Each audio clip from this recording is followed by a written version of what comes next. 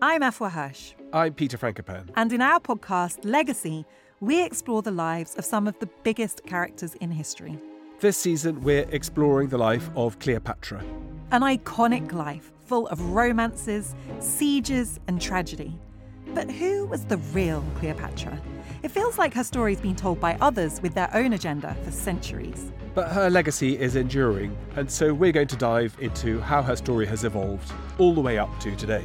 I am so excited to talk about Cleopatra, Peter. Love Cleopatra. She is an icon. She's the most famous woman in antiquity. It's got to be up there with the most famous women of all time. But I think there's a huge gap between how familiar people are with the idea of her compared to what they actually know about her life and character.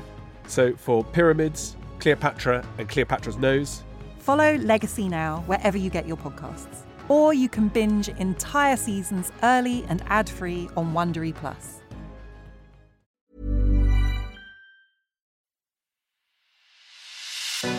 It's The Ancients on History Hit. I'm Tristan Hughes, your host, and in today's podcast, well, we are wrapping up our small mini-series on the Emperor Nero. The British Museum exhibition on this infamous emperor from ancient Rome, well, it's now in full swing. And today's episode, we're not going to be focusing in on Nero himself, as it were. We're going to be looking at certain women that surrounded this emperor, in particular, his three wives. Now, to talk through these three wives and what we know about them and more, I was delighted to get on the show the wonderful speaker, the brilliant professor, that is Lauren Ginsberg from Duke University in the United States.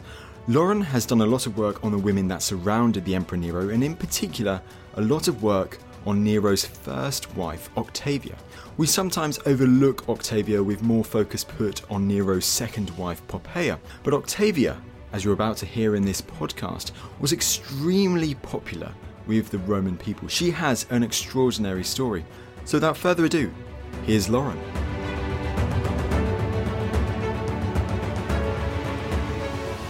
Lauren, it is wonderful to have you on the podcast. Thank you very much. I'm happy to be here. Now, we're talking about Nero, another topic on Nero, but this time we're really focusing in on Nero's wives because, Lauren, I think it's fair to say that Nero's relationships with women, they've become infamous. And this is no less true when focusing in on his wives in particular. Yeah, I think that that's absolutely true. What's interesting is so many people are interested in his mother, Agrippina. And that's fair. She was an extraordinary woman, perhaps one of the most extraordinary women to come out of ancient Rome. But Nero was married 3 times, and that's getting towards Henry VIII territory, we could say. And each time he was married to women who were no less interesting and no less extraordinary, but in pop culture, we just don't really talk about them. And so for the most part, history passes them over in silence, except, of course, Poppaea, who gets the Anne Boleyn edit. I love that you mentioned Henry VIII and Anne Boleyn there because quite popular, quite timely at the moment with the new series released on Anne Boleyn, I believe. And we will be going back to those Henry VIII comparisons and his wives, don't you worry, as this podcast goes on. But let's focus first of all on the background to this whole chat and let's say Neronian era women and royal women in particular, imperial women, because by this time in the Julio-Claudian period, it's a time where we've already seen, shall we say, precedents for wives of emperors gaining significant power in the regime. Absolutely. So the history of Rome's transformation from republic to empire, I like to tell my students, can also be seen as the history of women moving to the center of Roman politics and power. Even if they're still technically disenfranchised, they have access to influence that they just weren't able to have before on such a large scale. So if we go back, Augustus's wife Livia was clearly enormously influential in his policymaking, and not just where it concerned household matters. We have lots of evidence for this. And she also now has a whole TV series about her domina, which I'm looking forward to watching. Nero's mother, as we already mentioned, Agrippina, was the sister of one emperor, the wife of another emperor, the great-granddaughter of the first emperor, and the mother of the last Julio-Claudian emperor, Nero. And she was heavily promoted by each of these men in their public relations campaigns as a center of power and legitimacy. So we shouldn't be surprised to see Nero's wives holding similar positions or tapping into similar aspects of this sort of new dynamic for imperial women. Well, then let's focus on wife number one. I know one of particular interest to yourself, Lauren. Yes. Octavia. First of all, what do we know about Octavia's background?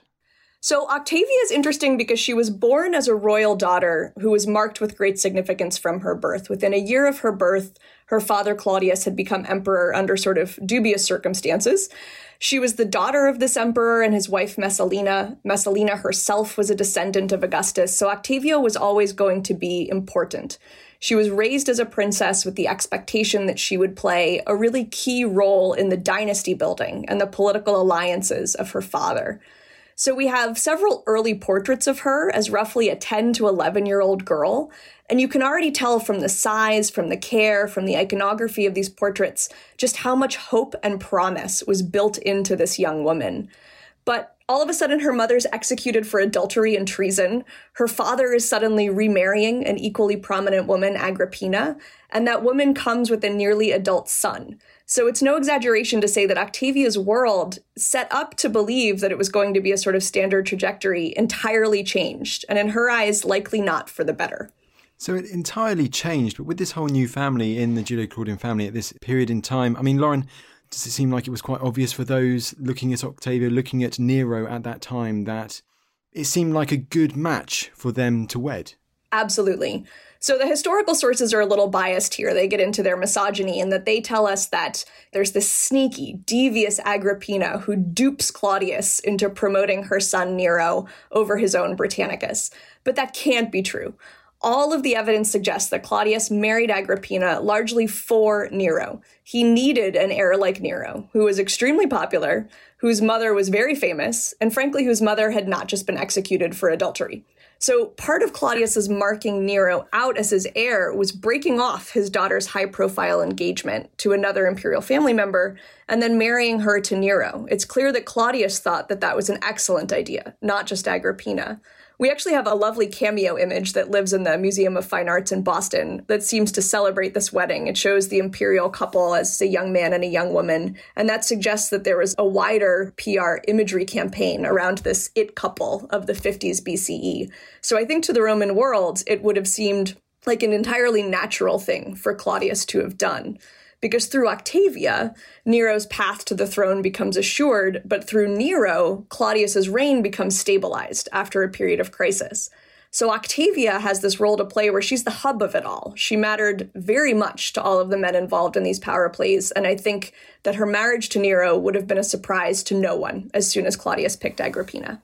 I mean, that is so interesting. So, as you say, in the hustle and bustle of that huge change, it's almost as if they cut off Octavia from a previous intended marriage to marry Nero. Yes, and unfortunately her ex-fiancé winds up dead, as so many in Octavia's life, in order to clear the way for Nero. Unclear entirely who was the schemer behind that. Probably Claudius was heavily involved. But yes, it was not an easy removal of that betrothal in the end that fiancé was dispatched with in order to clear the way for Nero. And Lauren, you mentioned that earlier, like our main sources, and you mentioned our sources who talk about Octavia at this time. What are our sources for the life of Octavia if we're going to be focusing in on this particular figure? It's a good question because she appears in all major historians, and for Roman historians of this period, that means Tacitus, Suetonius, and Cassius Dio. But surprisingly, all of them are not interested in her. They're less interested than you would expect. So Tacitus goes into the most detail. He's our best source. And he tends to describe her as quiet, sad, a traumatized young woman who sits silently by as those she loves are executed or removed from her life. And to him, she's sort of this quintessential patient wife. That's the image that he has of her. But I have to say, Tacitus is far more interested in women that he perceives to be movers and shakers. So he doesn't give her a lot of agency. And that's true of the other historians that treat her too. But we do have other sources, and I know one of which you're going to talk about in a little bit, but we also have inscriptions and documents about her household, texts that suggest that she's a powerful woman whose household is devoted to her, who enfranchised many people to climb Rome's social ladder, and who remember themselves as being enfranchised by her even after her death. And so they don't really provide a history of her life in the same way that Tacitus might, but they do challenge the history of these big three historians that only want to talk about a meek, quiet, and powerless girl. They give another side to the story that maybe some historian could have told.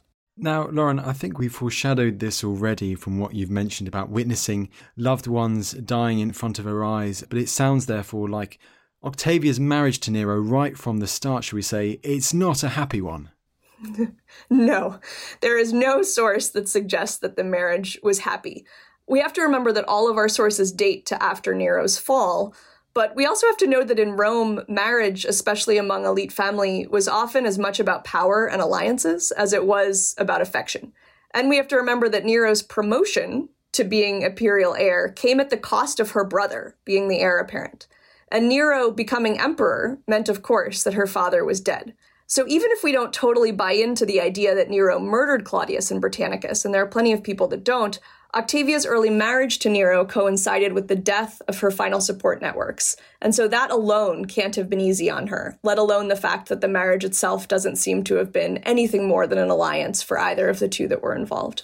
Now, we recently talked to Shushma Malik about theatricality, and one key thing that we did mention there was this incredible, horrific scene that seems to involve Octavia, Nero, and Octavia's brother, Britannicus. And this is the end of Britannicus. What is this story, Lauren? So this is a story that's told by Tacitus most compellingly and then is picked up in Nero's reception quite frequently, especially in drama. And so it's the scene in which Britannicus is, according to Tacitus, murdered by Nero.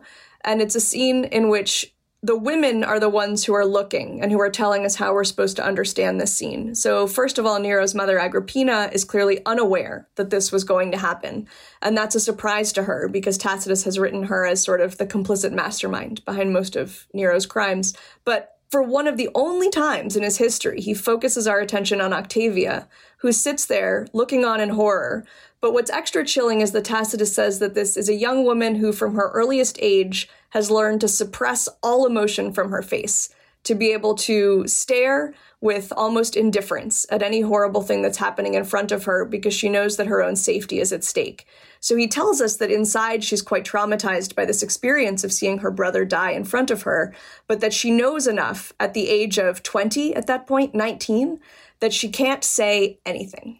That's a horrible situation to imagine. And of course, with the sources as well, this horrific treatment of Octavia by Nero. I know it doesn't get any easier as the time goes on, because Nero, he also has affairs, doesn't he? And do we think this might have affected Octavia at all? So he seems to have been unfaithful through most of his marriages, but I'll say that that wasn't particularly unexpected for a man in his position. He did have a series of relationships and women to whom he was more attached. His second wife, Poppaea, comes out of an affair. His third wife, Statilia, also comes out of an affair. But I actually suspect that Octavia was not particularly bothered by this. This wasn't supposed to be a love match. There's no real indication that this was a source of irritation for Octavia. What we do have is that Nero's mother was quite bothered, as she saw this as an insult to the dynastic marriage that she'd created for her son. But Octavia would probably have had less of a cause to be upset as long as her position as imperial wife was secure. And so it's when Nero challenges that position by wanting to marry one of these mistresses that things probably got rough and that Octavia probably started to have an opinion. And keeping on the theme for a bit longer, because it's another key aspect in the whole Octavia story that we have in our sources that survive. And of course, we can debunk those sources. We can dismantle them in a bit. But there's also this suggestion that Nero possibly abused Octavia. Is there this suggestion in the sources that survive? It's an interesting question and also a tricky one. And that's because ancient tolerance for domestic violence and psychological abuse was much higher than ours. So often sources can either omit details like that because they're not interested in them, or they can write them in a way that we can misunderstand them. So I want to say that with that caveat.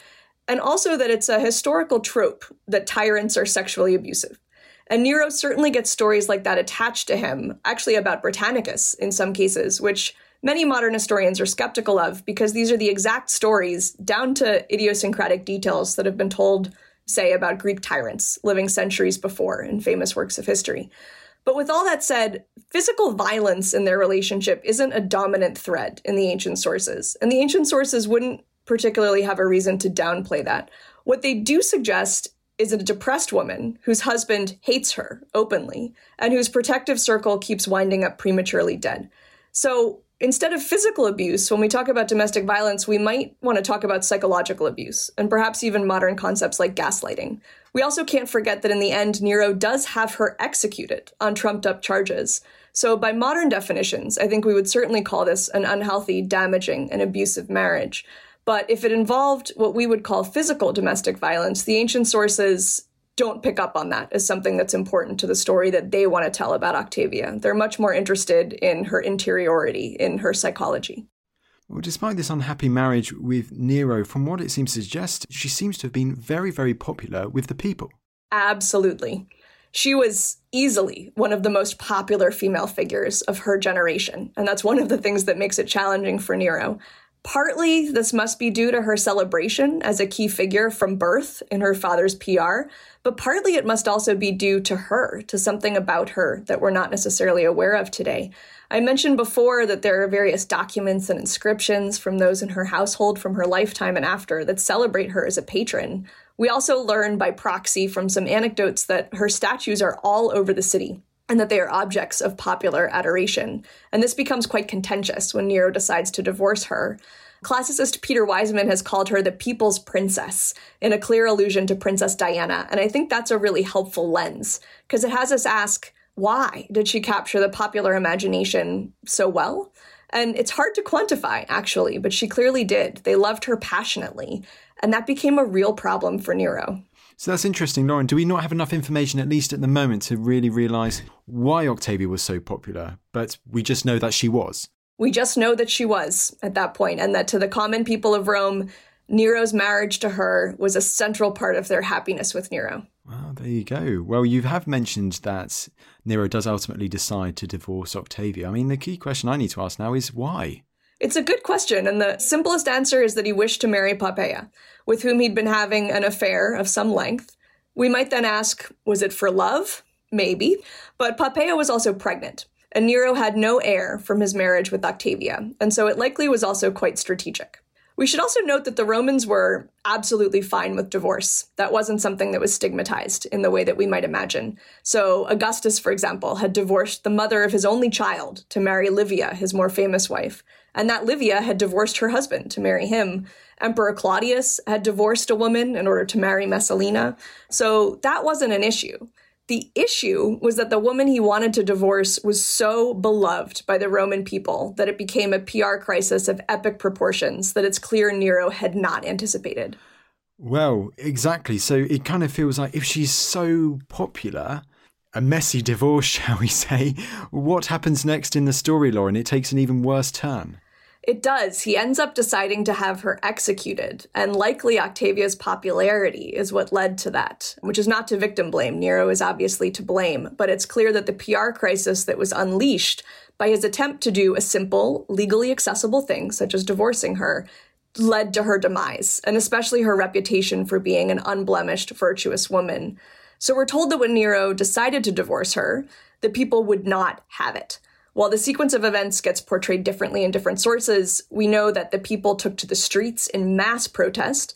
They tore down or attacked the statues of Nero's new bride, Poppaea, which were going up. They put back up the statues of Octavia, which were being taken down. They carried smaller versions of Octavia's statues on their shoulders, garlanded as if for a wedding. And the message they were sending was clear. You take back our people's princess, or there will be consequences. And to understand why this event was so important, you have to know that Nero was very popular with the Roman people. We hear in our modern sources, or our modern interpretations of ancient sources, that the Senate disliked him, but we don't often take seriously enough how beloved he was by everyone else in Rome. And so this mass protest is actually the only such event that we have any evidence for at Rome in Nero's reign. Other emperors experienced frequent types of resistance, but not Nero. And so this showed that Octavia was someone they would take a stand for. And that shocked Nero, clearly. So he trumps up a charge of treason and adultery, clearly in an effort to diminish her reputation, and then horrifically sends her to her death. She was at most 22 years old when she died, and it's a really gruesome end to a sad life. I mean, Lauren, that's absolutely incredible. Yes, keeping on that popularity of Nero with the common people a bit further, because, of course, you think of Nero's theatricality, how he wanted the love of the crowd, right? And this is almost completely contradicting that image. So it does seem this extraordinary event. But it seems that for this divorce period, we do have some interesting contemporary evidence from Pompeii. We do, exactly. So people often think of Tacitus for our sources about this, and of course he gives a full account, but Tacitus is writing with a particular narrative agenda that's significantly later than Nero. Beyond these sort of full texts that we have a haphazard piece of evidence that comes from Pompeii in the form of a piece of graffiti that's written on one of the entrances to what we know as the House of the Menander, a luxury home that you can still visit today. And someone, we don't know who, perhaps the owner of the house, perhaps a passerby, perhaps a guest, wrote a short elegy to Octavia in the months of her banishment in Campania, the region where Pompeii is, and possibly before her execution, or at least before her execution was widely known. And this reads, "Octavia, dear wife of the emperor, goodbye. May you encounter propitious gods and better luck." So what's even more interesting about this is that many think Pompeia's family was connected with Pompey. We have inscriptions and graffiti that celebrate Nero and Pompeia's visits to the city, as if she's their homegrown empress and their pride and joy. So to have someone writing this sympathetic poem about Octavia on the walls of this city is a sort of countercultural move that speaks to her popularity. Because what it tells us is that someone in that moment felt sorry for her. Someone wanted to remind others that she was Nero's wife, and someone felt so strongly about that they scrawled this into the wall of a fancy house at a particular moment in time. And that speaks, I think, to a very complicated attachment between Rome's citizens and the people's princess that sources like Tacitus just don't capture for us. Absolutely. I love those sources like that, and I think we'll go back to some more of those contemporary sources in due time. But Lauren, just keeping on that a bit further, so Octavia, she is executed, but even after her death, Nero inflicts even more damage on her. He does, yeah. There seems to have been, it seems likely that there were memory sanctions against her public images. And this shouldn't surprise us given the role that those statues played in the riots around the city and in the protests against Nero. So it's not particularly surprising. It's also not surprising because the same thing happened to her mother, who was executed for treason and adultery. Her statues were also destroyed. So even though the charges against Octavia were clearly trumped up, the result of those charges had already a system in the Roman Empire where a woman's statues would be removed at best and attacked at worst. And this may be why we don't actually have any securely attested statues of Octavia from these years.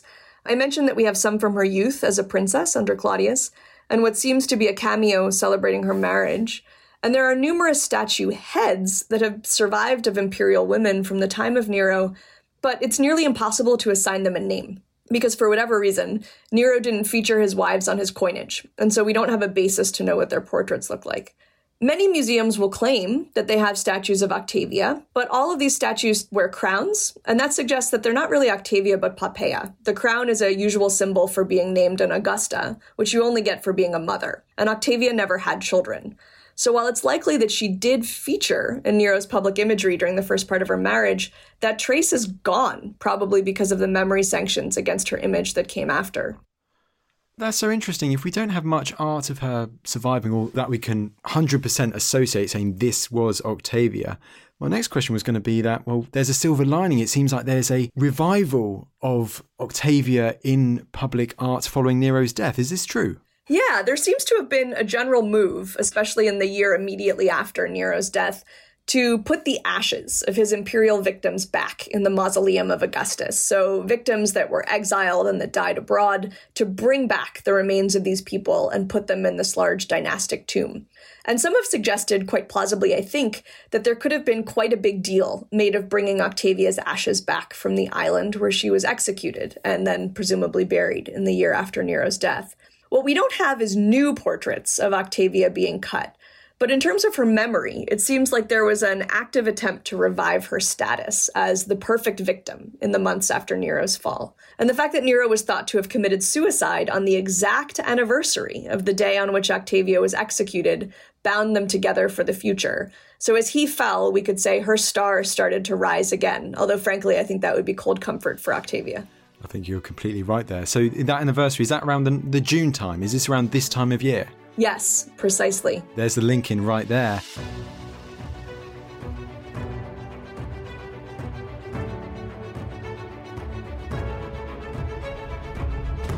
Have you heard of the teenage werewolf prosecuted in 1603? Did you know that the 17th century British government relied heavily on female spies? And do you want to know about chin-chucking and thigh sex? Of course you do. I'm Susanna Lipscomb, and my new podcast, Not Just the Tudors, is a deep dive into what I like to think of as the long 16th century. We'll be talking about everything from Aztecs to witches, Velázquez to Shakespeare, Mughal India to the Mayflower. Not, in other words, just the Tudors, but most definitely also the Tudors. Subscribe to Not Just the Tudors from History Hit, wherever you get your podcasts.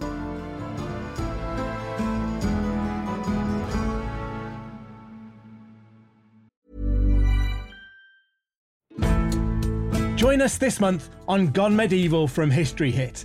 I'm Matt Lewis. And I'm Eleanor Yanaga. This April, dive into our special mini-series. With the help of leading experts, we're tracing the foundations of England by exploring the country's most powerful Anglo-Saxon kingdoms. We'll be looking at Northumbria, Mercia, and Wessex, as well as the rulers and their councils who helped shape a nation. Make sure to get every episode by listening and following Gone Medieval from History Hit, wherever you get your podcasts.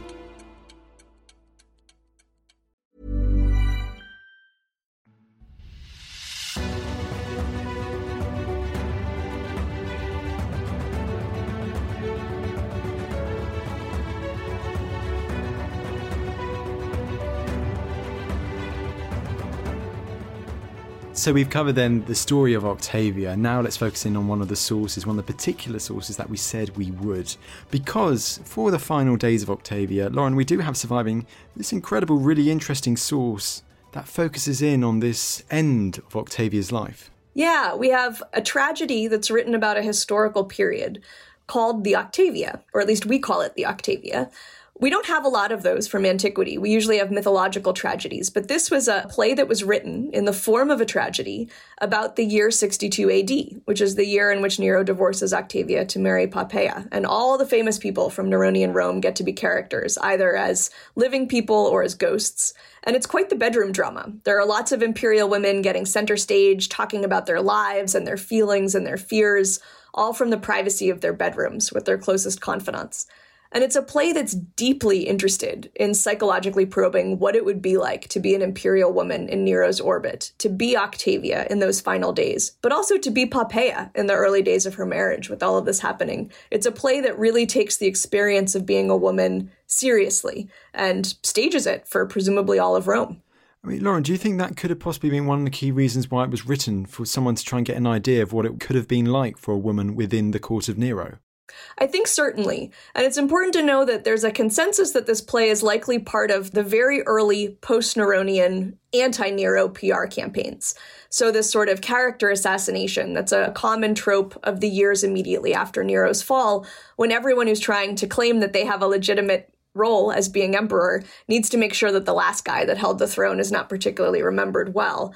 So it seems that this moment of recognizing that Nero had a number of female victims in his wake, and that those victims all had particularly interesting stories to tell, gave rise to someone, we don't know who wrote this play, using the stage in order to rewrite the history of Neronian Rome from the perspective of the women who lived beside him. And this is where I think there's a great tie-in with your earlier podcast about theatricality, as we obviously know that Nero liked to rewrite his own life on stage by performing different mythological characters. And so how clever is that for this anonymous playwright to pick drama, to pick the stage as the way to teach the Roman people that Nero had been against them the entire time? It's so ironic. That's absolutely brilliant there.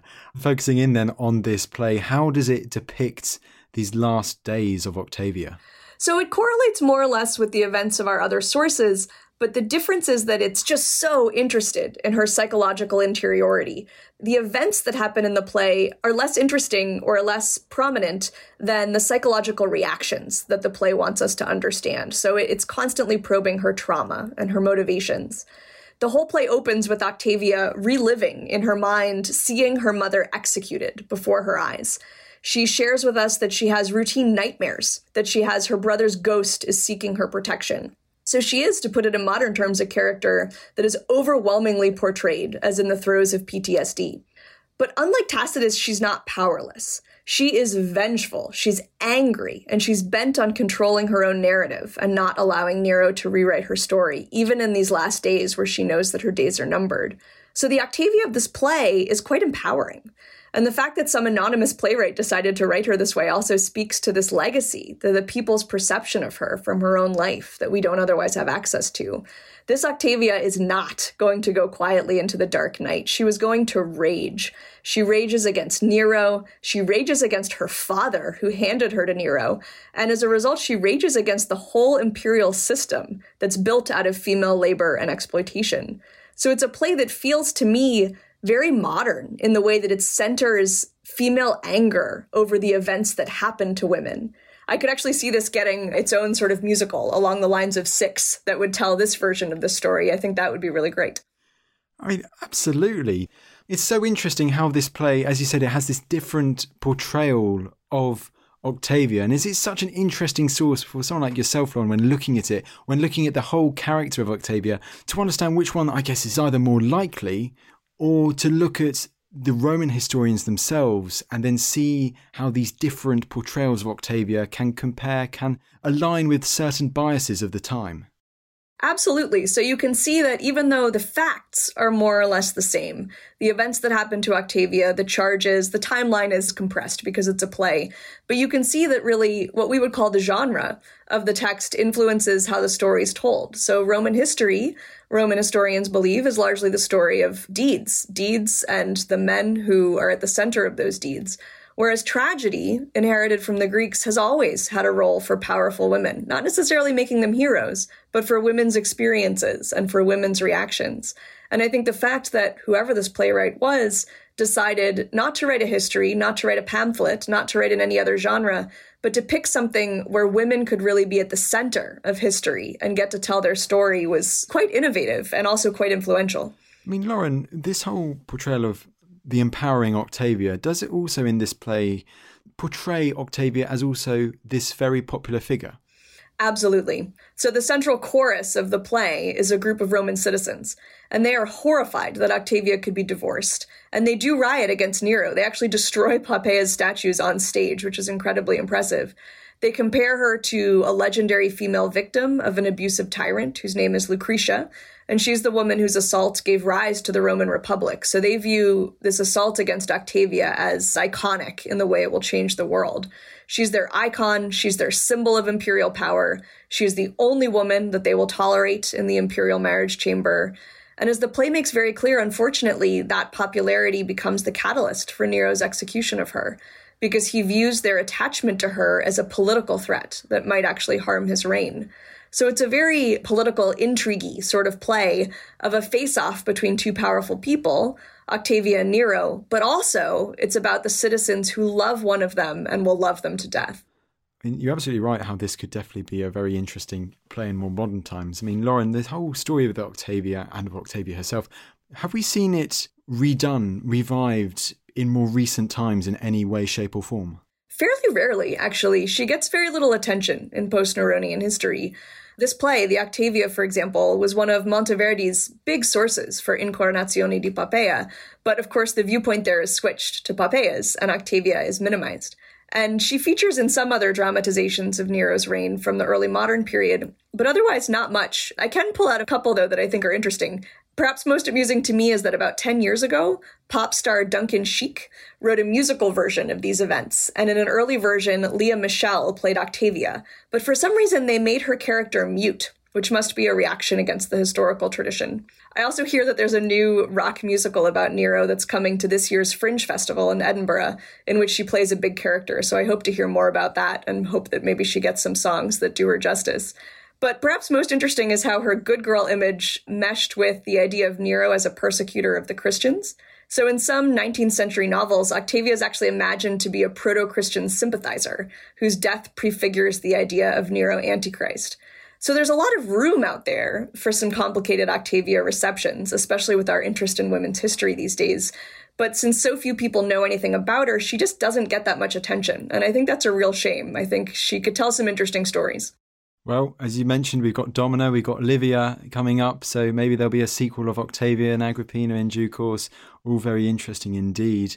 And in that response, Lauren, you did mention Poppaea. We've talked about Poppaea quite a few times already today, so let's go on to Poppaea now. Do we know much about her background? We only know a little about Poppeia's background before she comes into Nero's orbit because she wasn't thought to matter, right? No one was paying attention to her. But then she appears, a minor-level aristocrat, her family likely from the area around Pompeii, already married at least once, if not twice. She was perhaps even married to Nero's friend Otho when they met, although even Tacitus contradicts himself there. And she captures Nero's attention to such a degree that he wants to marry her and wants to create his dynastic bloodline together with her, almost out of nowhere. And so how is she depicted in the sources that survive? The sources do a real number on Poppaea. While they're uninterested in Octavia, they're very interested in Poppaea, but they turn her into a temptress, a schemer, a sexually deviant woman with no moral compass who seduces herself into royal power.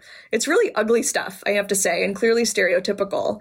And it lasts. When you see her in Hollywood, she's one of the few Neronian wives who shows up in his movies. She's always in skimpy outfits. She's always plotting murder. But what we do know about her from antiquity is actually much more interesting than this portrayal that these masculine historians have left us. So what is that portrayal? So people often ask if she was sort of ambitious or driven, and maybe she was. She could have been. But what's important to know, regardless of her motivations, is that she was at the center of power, as Agrippina was before her. So our sources casually say she's mentioned as being in political meetings, that there's no reason a wife should have been in. She's the only imperial wife that Nero puts on his Roman minted coins. And so she's marked as being quite special and publicly prominent. And we see them go on progress together in Italy.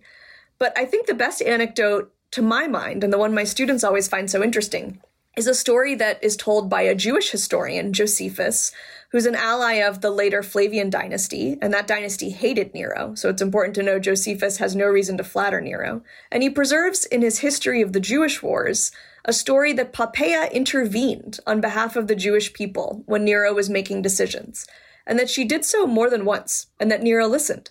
Josephus also calls her very pious, which is something that for a while people took to mean that maybe she was overly interested in Judaism herself, but more likely he's expressing admiration for what we would call intercultural awareness. And he's also expressing admiration for her soft influence on Nero on behalf of his people. And that's a very different image of Poppaea than we get in Tacitus, and yet it was written by someone no less hostile to Nero. And it was written at a time when Poppaea and Nero are dead. So there's no reason to flatter them. There's no reason to give Poppaea a portrait she doesn't deserve. Instead, we get a glimpse of a woman who was there the whole time, sometimes helping Nero be merciful with foreign communities under his power. There at the centre of power, it's really interesting that's Josephus of all sources which says that, Lauren, because we then get these sources which then say Poppaea, well, she's at the centre of Nero's court. She's really influential. She's a powerful, driven figure, but she seems to suffer quite a horrible, a violent end. Yeah, it's a sad story, but one I also think the historical tradition has probably quite distorted. So Poppaea's marriage to Nero, for all the fanfare with which it started, ends up being quite brief. Before we get to her death, they have one living child, a daughter Claudia, who dies within months. And Tacitus says that Nero grieved for that lost daughter excessively, which seems pretty harsh if you ask me. Poppaea then dies when she's pregnant for a second time, and the unborn baby dies with her. Now, Tacitus and our other sources suggest that Nero physically assaulted her, perhaps by accident, and as a result murdered her. But I have to say that even Tacitus seems to not necessarily buy this rumor. He distances himself from it. And modern historians have been pretty skeptical of this death because it fits a very well-known stereotype of how tyrants are. Tyrants kill their pregnant wives with a violent blow. That's one of the stereotypical behaviors that we've seen attached to rulers for centuries at this point. And so many today believe that it's quite possible she died of a miscarriage. It's a less dramatic story, sure, but it's one that shines a spotlight on the dangers of being a pregnant woman in antiquity, even one who seems all-powerful. And this would make Nero's grief for her not some supernatural guilt complex, as is often delightfully attributed to him, but actually just real grief for the loss of a woman and a child who clearly meant the world for him. Because Nero's grief, it sounds like it was pretty significant, pretty substantial. It was. He gave her a wildly expensive funeral. We're told that in foreign ways. He spent the rest of his life grieving for her in ways that the sources present as over-the-top and simply unacceptable. He embalms her in an Egyptian manner. He has her deified as a goddess. She's not the first imperial woman to be deified, of course, but this was viewed as extreme. We have evidence of cult worship of her in priestly records held at Rome, and he's even said to have performed roles on stage in a mask of her, as if trying to bring her back. So whatever happened to cause her death, and I'm not looking to excuse Nero of his crimes, he has many, it seems Nero never got over this in his remaining few years in power, that her death haunted him forever. I have got in my notes here at this moment, Lauren, ask about the new papyrus. What is this new papyrus? Yeah, so this is a newly discovered papyrus fragment of what appears to be a substantial poem about the death and apotheosis, meaning the becoming a goddess process of Poppaea. It's largely seen from her perspective and from the perspective of Aphrodite, the goddess of love. And it's modeled quite clearly on a famous poem of a Hellenistic queen from centuries before that the Romans happened to love. So in this poem, Poppaea dies in childbirth, and her one regret is that she leaves Nero weak and exposed, without an heir, but also without her love to protect him. So again, this is a very different image of Poppaea than in our later historical sources. I'm not saying we should take this as the truth. It was clearly written to flatter and to please Nero in the wake of her death. But it does show a different side to the contemporary takes on their marriage and what her death meant to Rome. And it shows that there was an alternative cultural memory to what Poppaea could have meant to the story of Neronian Rome than the one that we have that lasts to us today. It's very interesting that having that, so we mentioned earlier the graffiti from Pompeii, and now we focused on this papyrus, which seems to offer this alternate or provide more information about this period in the immediate aftermath of Pompeia's death, this mourning period, because it's important, it seems, to mention how this mourning, this remembering of Poppaea, it seems to be only temporary, because following Nero's death, Poppaea, she has an unfortunate legacy, shall we say? She has an unfortunate fate. Yeah, she's a woman who can't win. We could say that. It's weird. She dies in 65 AD. Nero reigns for 3 more years. He remarries another woman who tours Greece with him and outlives him. And yet after his death, it seems that there were yet more assaults on Poppaea's memory. We have evidence of her statues being destroyed again, of what scholar Eric Varner has called a collateral damnatio. And that's when a ruling woman is subject to memory sanctions, not because of any actions of herself, but because of the man that she's attached to. But Poppaea was dead for some years at that point. And if we listen to the sources, some thought she was a victim of Nero. So it seems especially unfair that she would be the subject of this collateral damnatio. But there we go. It seems to have happened that somehow she was remembered as the wife who mattered, and thus she was the one who should be assaulted alongside the memory attacks against Nero. And we can see this lasting image into Hollywood, where she's always the greatest evil, the greatest persecutor, even more than Nero. She really can't catch a break. So while Octavia's star sort of rises again after Nero's death, and she's brought back into the forefront as a Neronian victim, Poppaea's plunges even further and stays there until today. Yes, this direct contrast now between Octavia and Poppaea. Let's focus more in on that, because there seems to be something of how the whole characters of Octavia and Poppaea, they have in the past and to this day, they have been contrasted, differing characteristics. I mean, what's the whole story behind good girl Octavia and bad girl Poppaea, Lauren? Yeah, whenever you see the story of Nero's wives, we have the good girl Octavia, the bad girl Poppaea. And it's a really easy story to tell because it's so stereotypical, and it asks us to see women as only one thing. And we're really good at seeing women only as one thing. So there are parallels all over history about this. We can think of Catherine of Aragon versus Anne Boleyn. We can think of Princess Diana and Camilla Parker Bowles. One woman is demonized so that the other can be canonized, and one woman is canonized at the expense of the other woman being demonized. History loves to do this again and again. But I'm more interested in all the recent takes on all of these women that allows them to be, more human, more multidimensional, that uses this evidence that we have that I've mentioned that few people talk about to tell a more complicated story about the lives of these women and the way that their lives intersected. And so I think for Octavia and Poppaea, history, both ancient history but also modern history, has flattened what were 2 extraordinary female lives at a time when women had never been so powerful in the history of Rome. And so those are the stories I want to help tell, to get away from this idea that one has to be the good girl who can do no wrong so that the other can be the evil woman who can do no right. And what is it like trying to approach that, Lauren, considering the evidence that we have surviving, to do what you've suggested just there, to shine more of a light on these figures? It's challenging because what I can't offer, and what I don't think anyone can offer, although perhaps they can try, is, say, a biography of one of these women, especially for Octavia, because we know so little, because the ancient sources were uninterested. But what I think we can do is we can poke holes in the way the ancient historians tell that story. We can point out that while Tacitus says she's powerless and quiet and emotionless, we can say, no, there are plenty of ancient stories that tell us, or at least that visualize, a passion and an anger and an emotional interiority for her. We can see that she doesn't have to be meek in order to be powerful. She doesn't have to be quiet in order to be a victim. So too with Poppaea, we can say yes, her rise to power came at the tragic, gruesome expense of another woman, and we shouldn't wash over that. But we can also show that Poppaea is not this scheming seductress, or that antiquity had room for other versions of Poppaea. And I think by showing the multiple versions of these two women's lives that existed in antiquity, even if they only exist in fragments, we can start to understand the role of stereotypes in how ancient history tells stories of powerful women.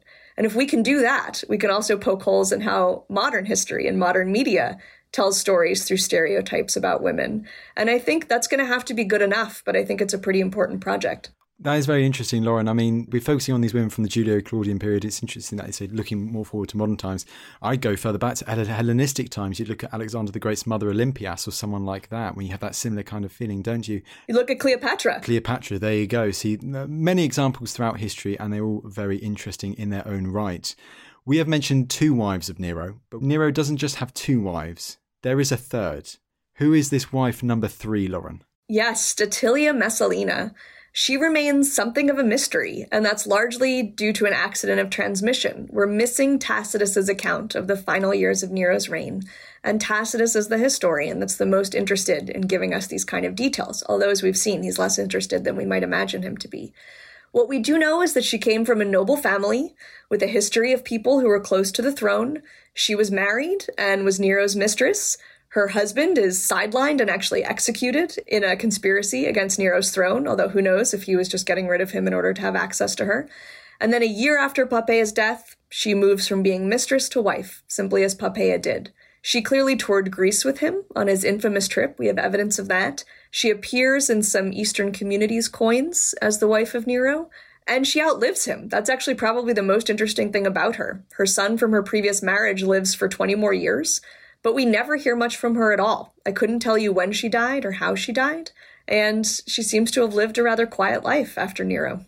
That's so interesting, because we've already mentioned Catherine of Aragon and Anne Boleyn, but it sounds like this third wife, she always has comparisons with the wife which outlives Henry VIII, Catherine Parr. Yes, I think so. It's while all of Rome is sort of resurrecting Octavia to celebrate her and resurrecting Poppaea to damn her memory, Statilia Messalina just gets to live her life. Although I think she had a significantly less dramatic end than Catherine Parr did. She was less involved in the chaos after Nero's death. Fair enough. Now, just to finish off, we'll continue on Statilia Messalina for a bit longer, because can we say, in your opinion, can we say that she's Nero's one successful female relationship? I don't know about that, mostly because they were married for such a short time. We don't know that much about her. And so to say that she's successful in that she outlives Nero and manages to not be part of the collateral attacks against him. I would actually pick a different candidate. That if Nero had one successful female relationship, and I say if, it would have been his former mistress. And it's curious that the one constant of the women in Nero's orbit is this early mistress from when he was 17 years old, Acte, who's a former enslaved person to whom over the course of Nero's reign, he gives her villas, he gives her a lot of wealth. We have a lot of documentary evidence about this. And she goes on to live a prosperous life after Nero. We have lots of incidental evidence about chains of influence that she had on others. But she was also with Nero when he committed suicide. Statilia Messalina was not. Acte was one of the few who didn't abandon him as he lost power, but chose to stay with him until the end. And it's unclear if they were still having a sexual relationship. We would say the sources suggested that stopped with Poppaea. Instead, it may simply have been that they had a deep history, and perhaps even a deep affection for each other. They'd known each other since he was 17.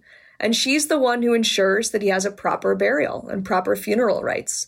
So it was her, to the end, that was apparently concerned about him as a person, rather than simply as an emperor. And I think for Nero, that may have been quite a unique relationship.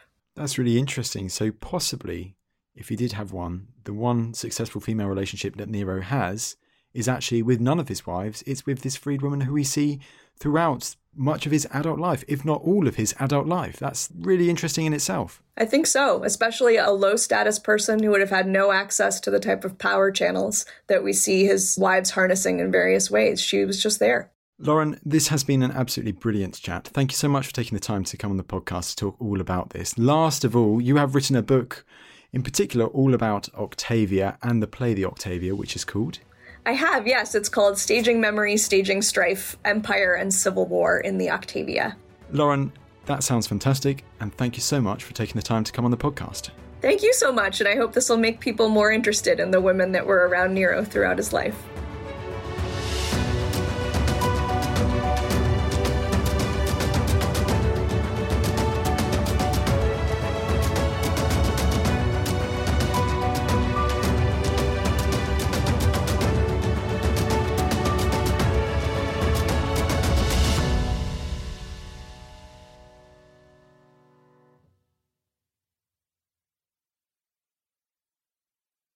Thank you for listening to this episode of The Ancients. Please follow this show wherever you get your podcasts. It really helps us and you'll be doing us a big favour. Don't forget you can also listen to all of these podcasts ad-free and watch hundreds of documentaries when you subscribe at historyhit.com/subscribe. As a special gift, you can also get your first 3 months for just £1 a month when you use code ANCIENTS at checkout.